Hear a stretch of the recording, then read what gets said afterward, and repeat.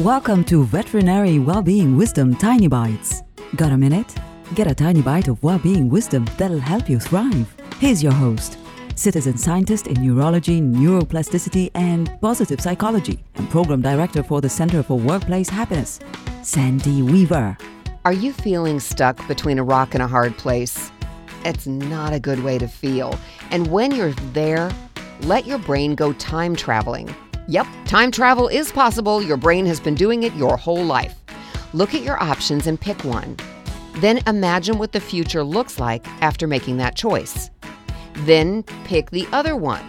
So first you pick the rock, now you're picking the hard place. Pick the other choice and imagine life in the future. This is actually kind of magical. Don't worry about how something could happen. Just pretend it does and imagine how you'll feel when it does. I bet the rock and the hard place aren't quite so scary once you master this technique. For more well-being wisdom, visit theveterinarianschampion.com. I'm Sandy Weaver. Want more tiny bites of veterinary well-being wisdom? Subscribe to the podcast and share it with your friends. And there's lots more at centerforworkplacehappiness.com.